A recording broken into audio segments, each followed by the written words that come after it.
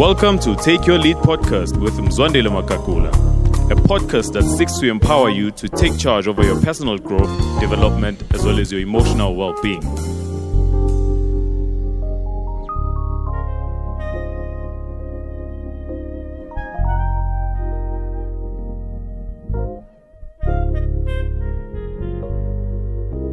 All right, welcome back to Take Your Lead podcast. I'm so glad that you've joined us and that you continue to be part of a community of leaders who are intentional and purposeful about their growth. Welcome back. If you missed part one in our recent episode, I encourage you to pause and go back and listen to it. We had in studio incredible young leaders, Snovuyo, Inam, Valeria, Kensani, Zanzibar, Nicole, Bumi, and incredible leaders, Zolani, just throwing around ideas as to how best we can intentionally have conversations or strategic rather conversations with Gen Z, be able to connect with them at a deeper level. And by so doing, being able to connect with them and see how best we can give them a seat at the table, as well as how, when they've got a seat at the table, how they need to contribute. And in this specific episode today, we'll be looking at mental health. Why does it matter? And how Gen Z is experiencing mental health. I'll just maybe start off with a bit of a short talk as just to an overview of certain key ideas as to when we speak of mental health, what do we talk to? We'll maybe brush a bit on depression, anger, anxiety, self-harm, and suicide. And one of the things, part of what I did at a certain season in my life was being a school counselor. And being a school counselor, I was exposed to a lot of pain that Gen Z was experiencing, from suicide to self-harm. I'll never forget Elena, who came into my office wearing a jersey. And when she pulled up the collar or the sleeve of her jersey, she literally had marks of razor cuts, which went up to the better part of her arm, which was so scary. But beyond even scary, it was so alarming to me because it spoke to the pain that she was carrying. I remember her saying to me, this is how it's an outlet to the pain that I feel internally. So that because I cannot be able to express it, I'd rather take it in and feel it physically. And that speaks to me to the burden of social or emotional well-being. Certain things that you might not be able to confront emotionally might seek a certain way for them to come out. And part of the purpose of this conversation is to see how best you can be there for Gen Z within their emotional well-being. So the WHO, World Health Organization, defines mental health as a state of complete physical, mental, and social well-being, and not only the absence of disease or infirmity. And this becomes very important for us to understand that when we speak of mental health or mental well-being, it's not only the absence of disease or infirmity, but it also has to do with your mental, physical, and social well-being. Because sometimes you can be healthy physically, but emotionally be disabled or not be able to fully function or operate at your best performance. Mental health is a state of well-being in which an individual realizes his own abilities, can cope with the normal stresses of life. In the recent episode, you spoke about the stressors, which we'll talk to as well. And one of them surfacing Gen Z was school and how the workload is quite a lot. So having a healthy mental well-being would speak that you're able to cope with the normal stress of life. I think school ought to be normal because it's part of the rite of passage. So if it becomes overwhelming, how do you deal with that? It can be work as well, productivity, and you're able to make a contribution to your community, and that's you being mentally well. I love what C.S. Lewis says when he speaks of mental well-being, carrying a great weight. He says, mental pain is less dramatic than physical pain, but it is more common and also hard to ignore. And this is true, or hard to bear rather, because oftentimes when it comes to mental pain, it is less dramatic than physical pain, because physical pain, you like feel it, you need a Panado for it.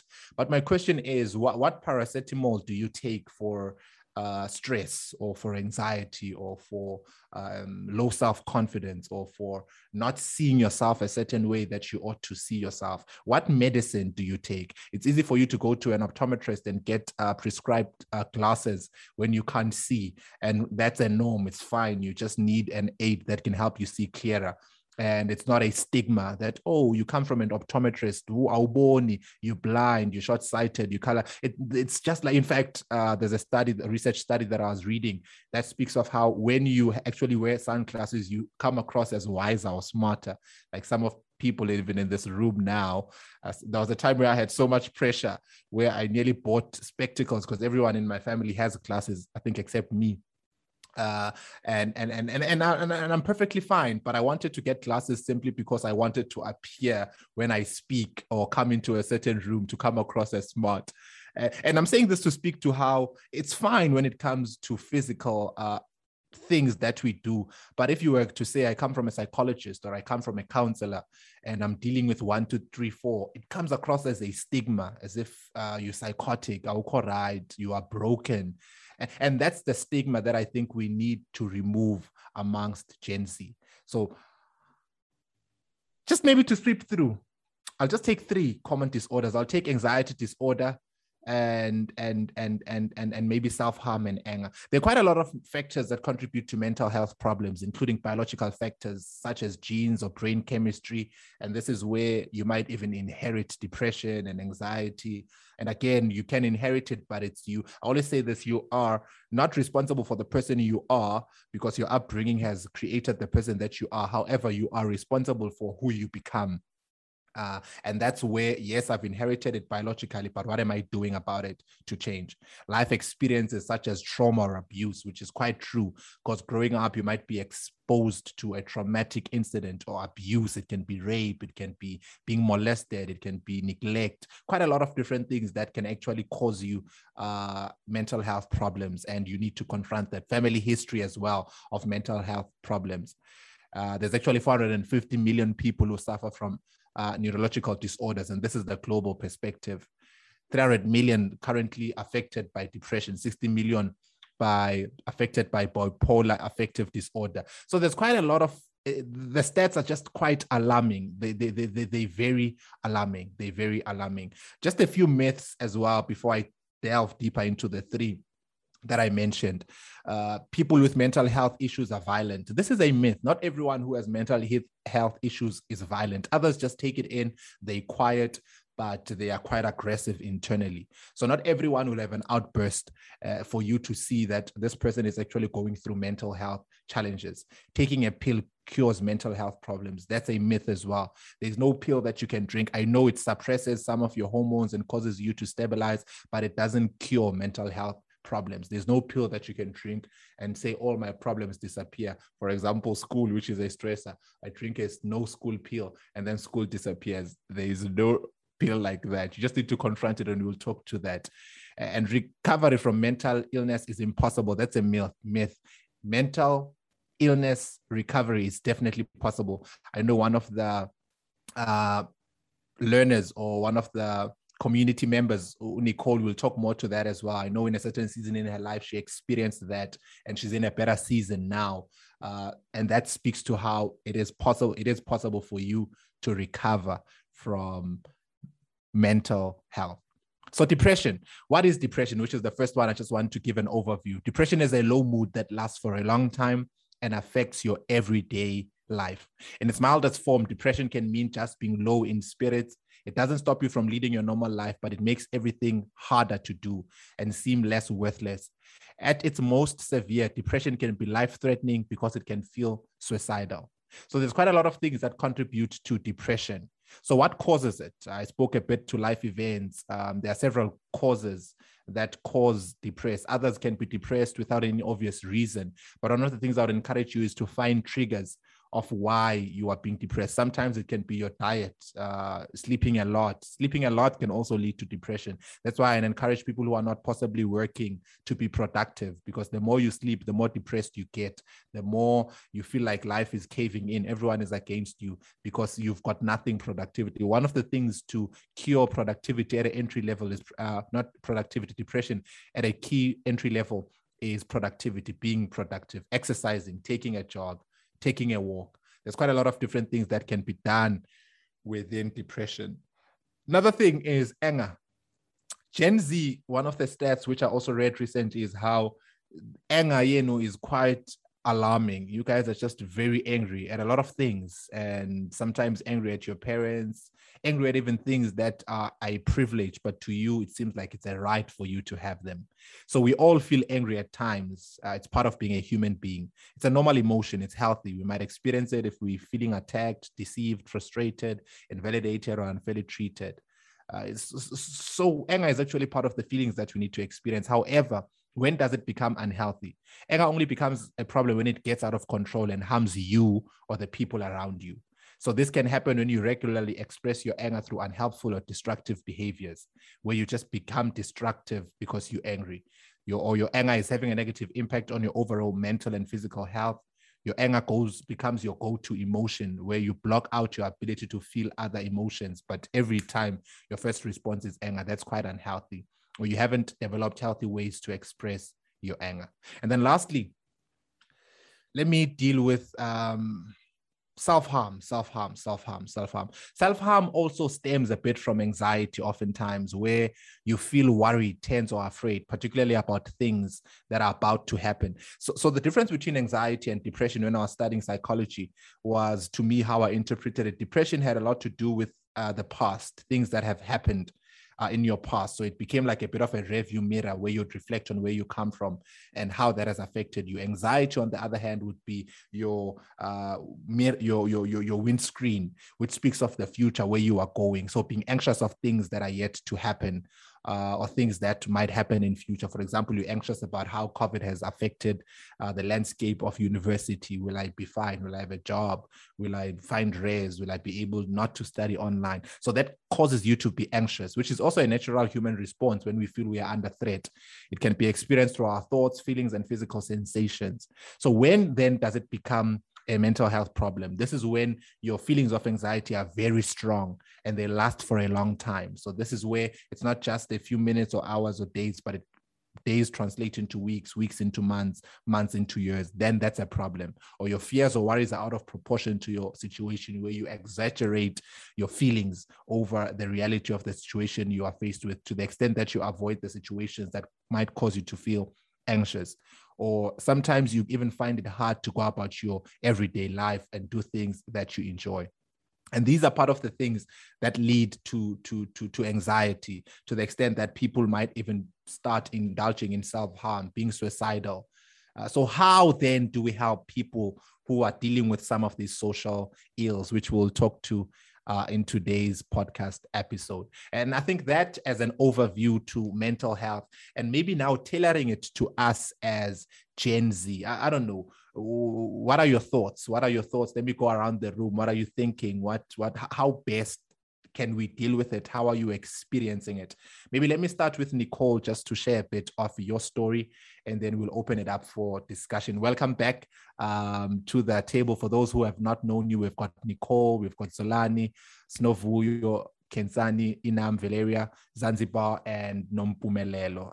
They won't introduce themselves. You can go back to the part 1 so that you can get to know a bit about them, how old they are, what they do, so that it's actually a build up from a recent conversation. So welcome back, and I'm glad to have you guys in conversation.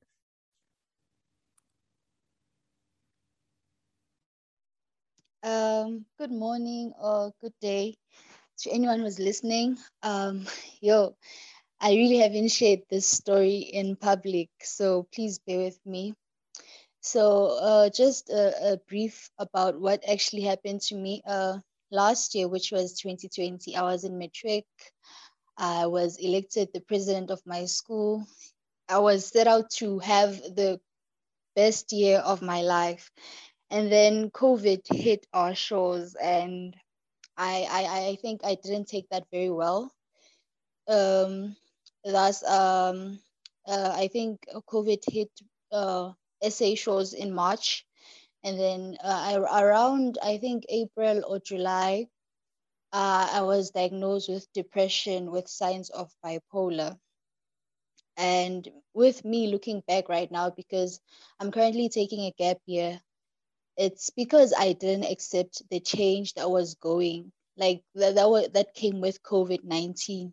As Use had mentioned, that depression is more of looking back to the past of how what happened to you in the past. And for me, I think it was trying to do school and study the same way I used to study before COVID. And I think that really affected my mental health. My mind didn't take it very well, and I pushed myself until to the limit. So yeah, but definitely there is a cure to depression or any other mental illnesses that you're dealing with, and the pills don't do much. And I learned that the hard way.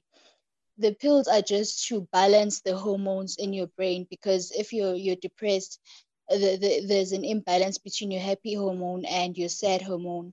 But the real work comes with you. You have to pick up yourself. You have to find yourself again. And I think that is the most challenging thing for Gen Z, because we are not that emotionally intelligent and we do things in secret, thus resulting to self-harm or suicide. Thank you so much, Nicole, for vulnerability and for opening up. And I know it's something that you are, and I'm excited for you in this journey, because I think you're doing so well, because not a lot of people come out of that dark hole, and not a lot of people reach out and seek help. And I commend your intentional leadership in pulling yourself out and helping other young people. I strongly believe you're going to help them, even those who will be listening, because I think it's a reality. Oftentimes we can sweep it under the carpet and speak as if it's something that doesn't exist, but it's a reality. Even as you said, how you had expectations of going to varsity and how you had to unlearn, and everything happened so quick. I think the thing about COVID, it just happened so quick. Now we're on lockdown level 5. Now we're home. Now we're online. It's like everything is happening and we just need to adjust. And humans are creatures of habit. And now all our habits are changing, and it becomes quite overwhelming. And it can have adverse effects to our mental health. So thank you so much for that, Nicole. Let's go around the room. What are your thoughts? How do you perceive it? How can we deal with it? How any concerns, or what are you seeing? What are you feeling from the ground? Bumi, you can jump on it, and then we'll throw it to Zolani as well, and then Kenzie, and then we'll just keep having conversation just for a few moments together. Greetings once again. The conversation around mental health is a very big one for the young people of this country, of this society as a whole.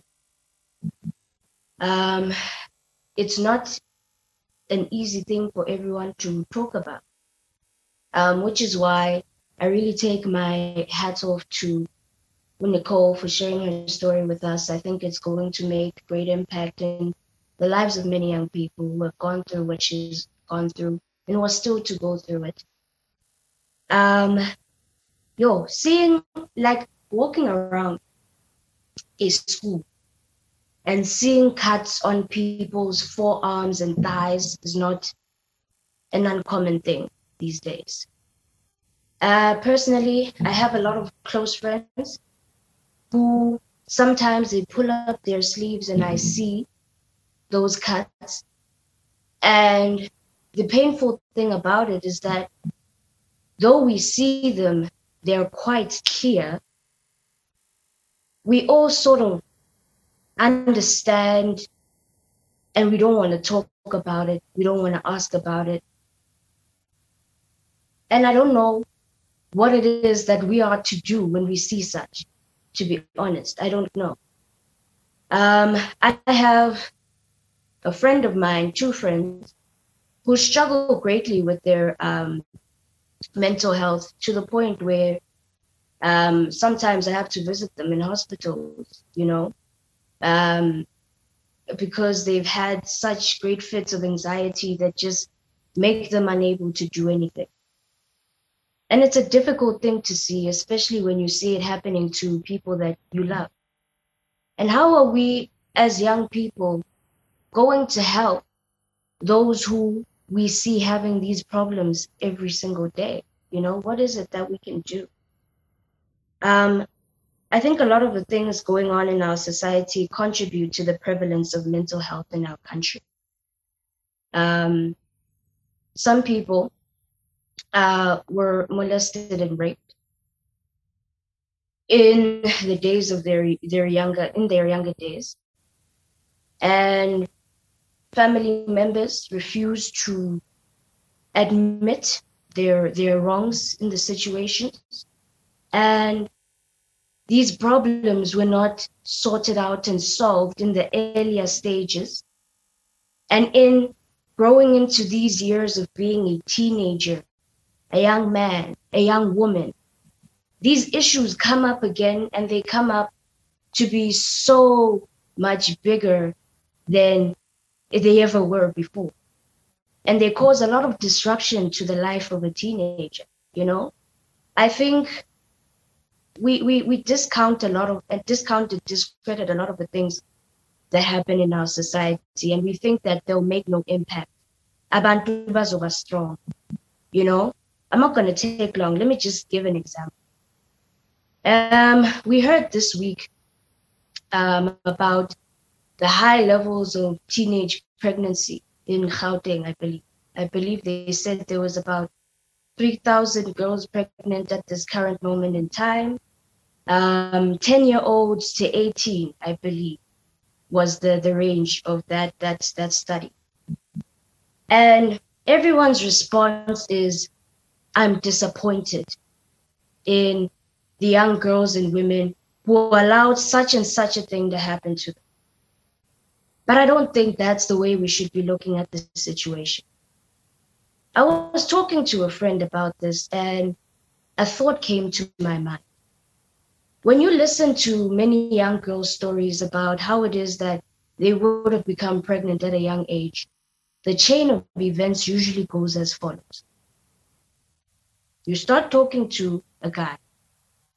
Sometimes guy is your age, sometimes guy is older than you.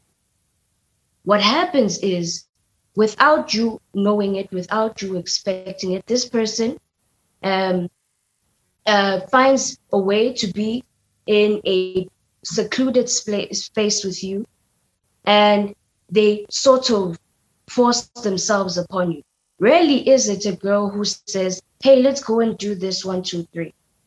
A lot of the time, the chain of events is, oh, come on, baby, things like that. And we don't want to admit that. We keep on saying girls are wrong, girls are wrong. And we don't understand that whether such a thing takes place with a peer or a guy older than you, this thing is rape. This thing is rape because you revoked consent at some moment in time. And there are 3,000 girls pregnant at this moment in time. I don't know how many of them got pregnant in the circumstances that I've just described right now, or within that chain of events. But I think it's a lot of them. And how much trauma could that have caused within our society? 3,000 girls, how much trauma is that? You know? And we refuse to say, look, man, this is going to cause adverse effects that we know nothing about in a few years' time. That's why some girls and women end up resenting their children and hating them with every fiber of their being, you know? And you don't understand because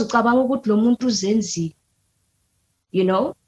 I don't know, but I'm just saying we cannot discredit and discount the things that are going on in our society. I think they contribute a great deal to the mental health of the young people living in the country. But yes, that's my thought. Okay. So my thoughts on like mental health, and I think I'm just going to speak from my experience, and to be honest, fortunately enough for me, I was raised in a progressive, I guess you can say it's a progressive household, because in terms of like traditions and stuff, we don't really try to conform, not conform, but like we still do acknowledge that, you know, we're Zulu people and all of that, but it isn't like we close off our our horizons, I guess you can say, because in terms of mental health, especially in many African cultures, it's not even a concern because it's not even a thing. Because, you know, if you feel sad, boo-hoo, you're sad. Everyone feels sad, type of thing, you know, and like they never consider that mental illness can affect you physically even. You know, some people will feel sick and there's obviously your self-harming and all of that. They never understand that aspect. And I've seen it with my grandparents. They've had like friends or people they've known that have gone through like depression, and to them it's a new thing, and like psychologists or something they've never, you know, thought of, you know, like seeing a psychologist is a no-no. It's a bad thing. You've got a problem. You're probably violent or something like that. There's always just that association and that stigma. But, you know, with my mom being a doctor and all, I think that also definitely helped because she was able to educate them on everything. And also like with men, especially, there's this great burden on men always. And statistically, men suffer the most from your mental illnesses because of the pressures put on them and just toxic masculinity in general and what's expected of them. So, yeah.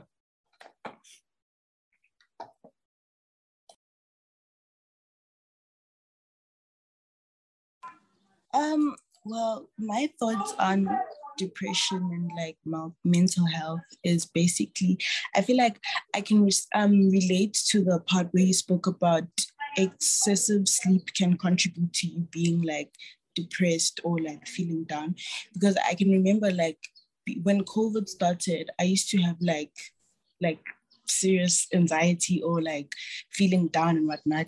And I'd actually like try to sleep so that I can avoid those situations. But only when I wake up, I find out that my problems are even more because maybe I wasted so much time by sleeping and I could have done something about it. And I just feel like, we should just try to face our situations and not sleep because it's really bad. I don't know, man.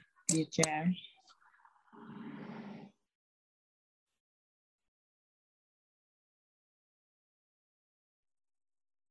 Good morning, everybody.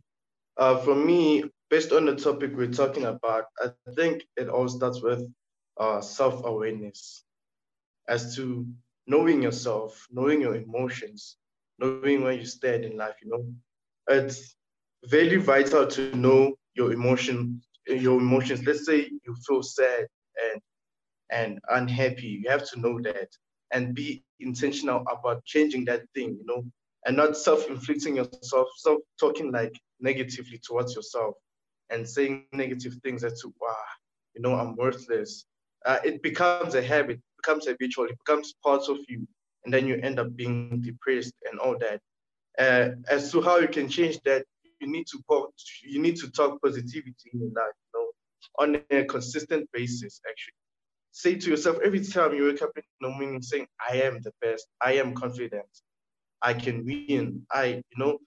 Continually say such things, and it ends up being part of you. It ends up being a habit, you know.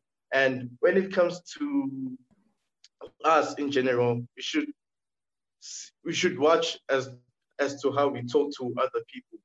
You don't know what the next person is going through, so we always have to be positive, talk positivity always, and give someone else hope. So I think that's how it is for me.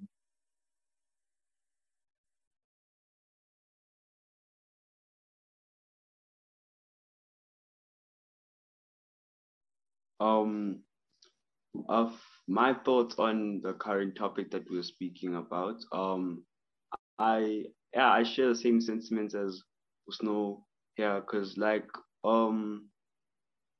most of the time it's just negativity that makes you feel depressed. And if someone says something about you and then you take it to heart and everything. So I feel like sometimes we should really, like most of the time, and like all of the time, we should watch what we say to other people, because we don't know what situations they are going through. We don't know what is happening in their life. And maybe that small thing that we said to them, that to us meant nothing, to them it could have been like a huge thing and made them break down in some sorts of a way. So I feel like it's just watching what we say to other people, and also us personally, we should like develop that self-awareness of always pushing ourselves and saying, no, I'm better at this, I'm good, I'm confident in all those things, and be confident in yourself. Yeah, that's how I feel.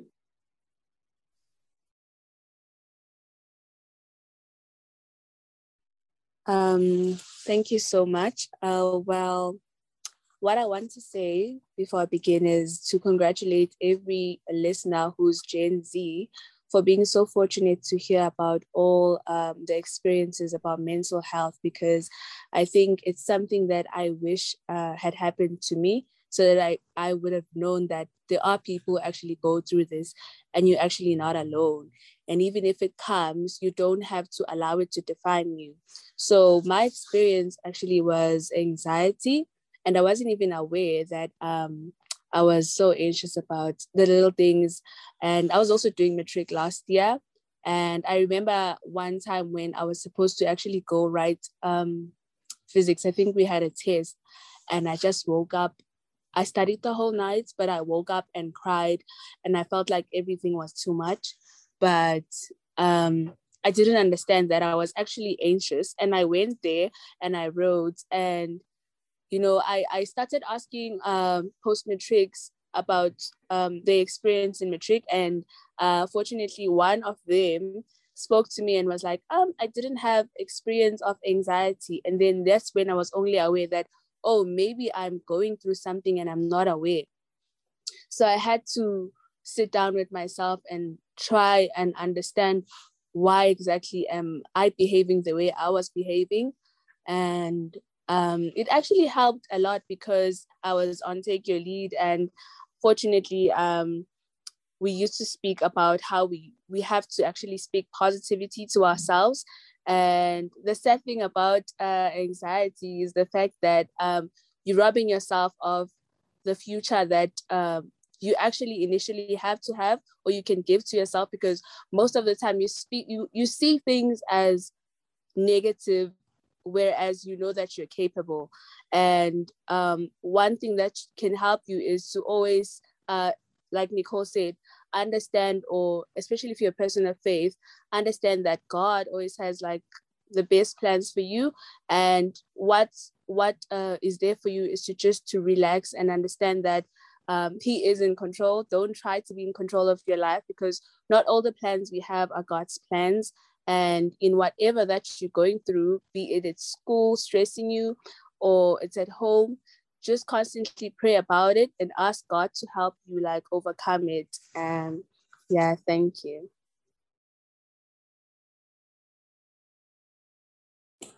I feel like I didn't actually finish what I wanted to say, because I was just like in the moment.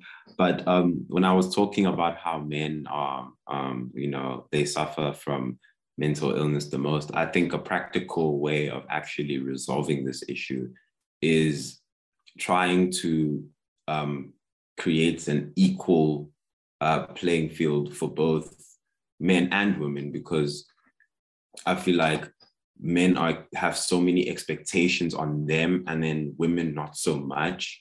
And by trying to level it out, it could actually resolve the problem, because many unemployed men feel, worthless and all of that stuff. And it's because of all these expectations placed on them. And sometimes it's almost out of their hands, because of the states of the country, especially with COVID and all of that. There's nothing much that they can really do. But when you place all these expectations on them, it really does wear them down.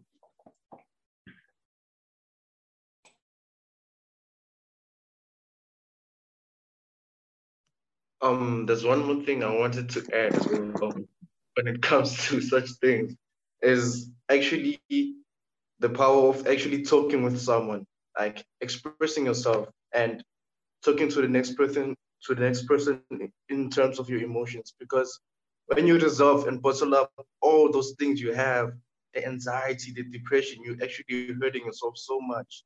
It's much more easier to have the courage and just talk to someone, you have much more, you'll be much more relieved actually.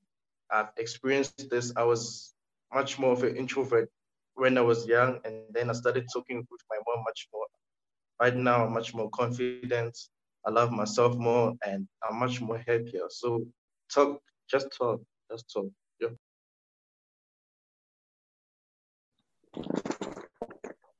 Okay, thank you. So I think I'll be talking about what Usno just talked about.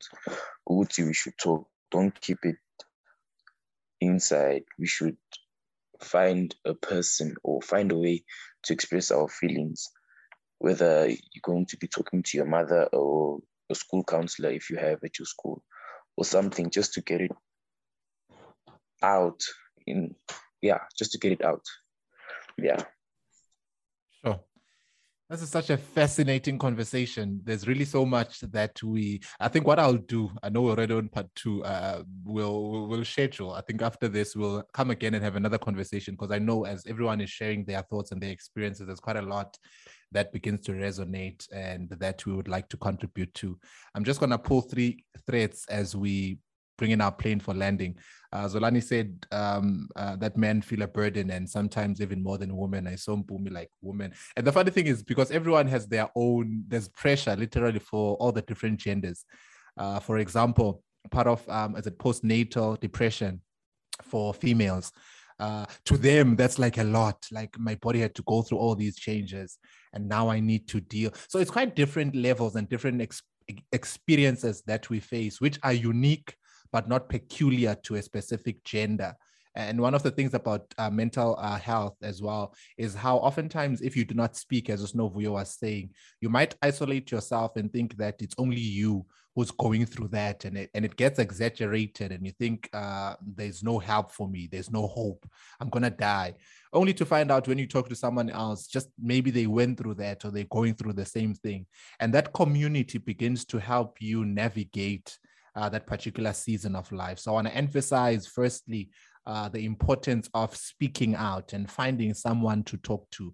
As Inam shared, it can be a mother, a father, or a school counselor. And I really encourage schools to invest in counseling. If it's a psychologist, if it's a mentor, if it's a coach, if it's such a program, take your lead program. It can even be a friend that you trust, but find an avenue where you can have healthy conversations, because certain healing also takes place through conversations. And then secondly, the toxic masculinity, which I think it was Zolani as well who spoke to that, as to how specifically to us as males, not to think we are immune or we are Rambo. We're men of steel. Just deal with your emotions, confront them. This is how I'm feeling, and be honest. I think we also need to create a culture amongst men where we're vulnerable when it comes to our emotions. And then lastly, there's quite a lot naming your emotions. I think that's very key, being able to, and it's part of the self-awareness which most of you guys spoke to. Why am I feeling sad? Why am I feeling happy? Why am I feeling this type of way? Because once you name it, you are then better positioned to do something about it. And that comes with knowing your emotional well-being, your emotional triggers, and then being able to move in the direction of facilitating a healthy environment for your emotions. So there's quite a lot of things that you can do at a certain level to grow within emotional intelligence, and I encourage you to do so. And then lastly, prevention is better than cure. Sometimes you don't even need to get to mental illness in order for you to experience mental health. Choose mental health rather than illness, because some of us think I need to first to be ill before I can experience health, and that's not true. There are certain steps that you can take now, if you've not gotten to the extreme of experiencing different mental illnesses, where you can just cultivate an attitude or an environment of mental health that will be so beneficial to you and everyone around you. And so thank you so much once again to you podcast family for listening to the end. And I strongly believe that this conversation is going to help quite a lot of young people, parents, leaders, coaches, and people who are in a position to help Gen Z. Please do share it with your world. And do remember to download the podcast episode notes, which will be a great tool, which will summarize the thoughts which were shared and give you practical application to your context. And then to you, Take Your Lead community, thank you so much for being part of this conversation. You guys are so brilliant, and I'm so excited to be able to pour into you guys' lives and to see you become all that you've been created to be. So till we meet again next time, I'm going to ask you to unmute your mics and let's send them off. Till one, is everyone's mic off? Let's go for it in 1, 2, 3. Till we meet again next time, continue to take your lead.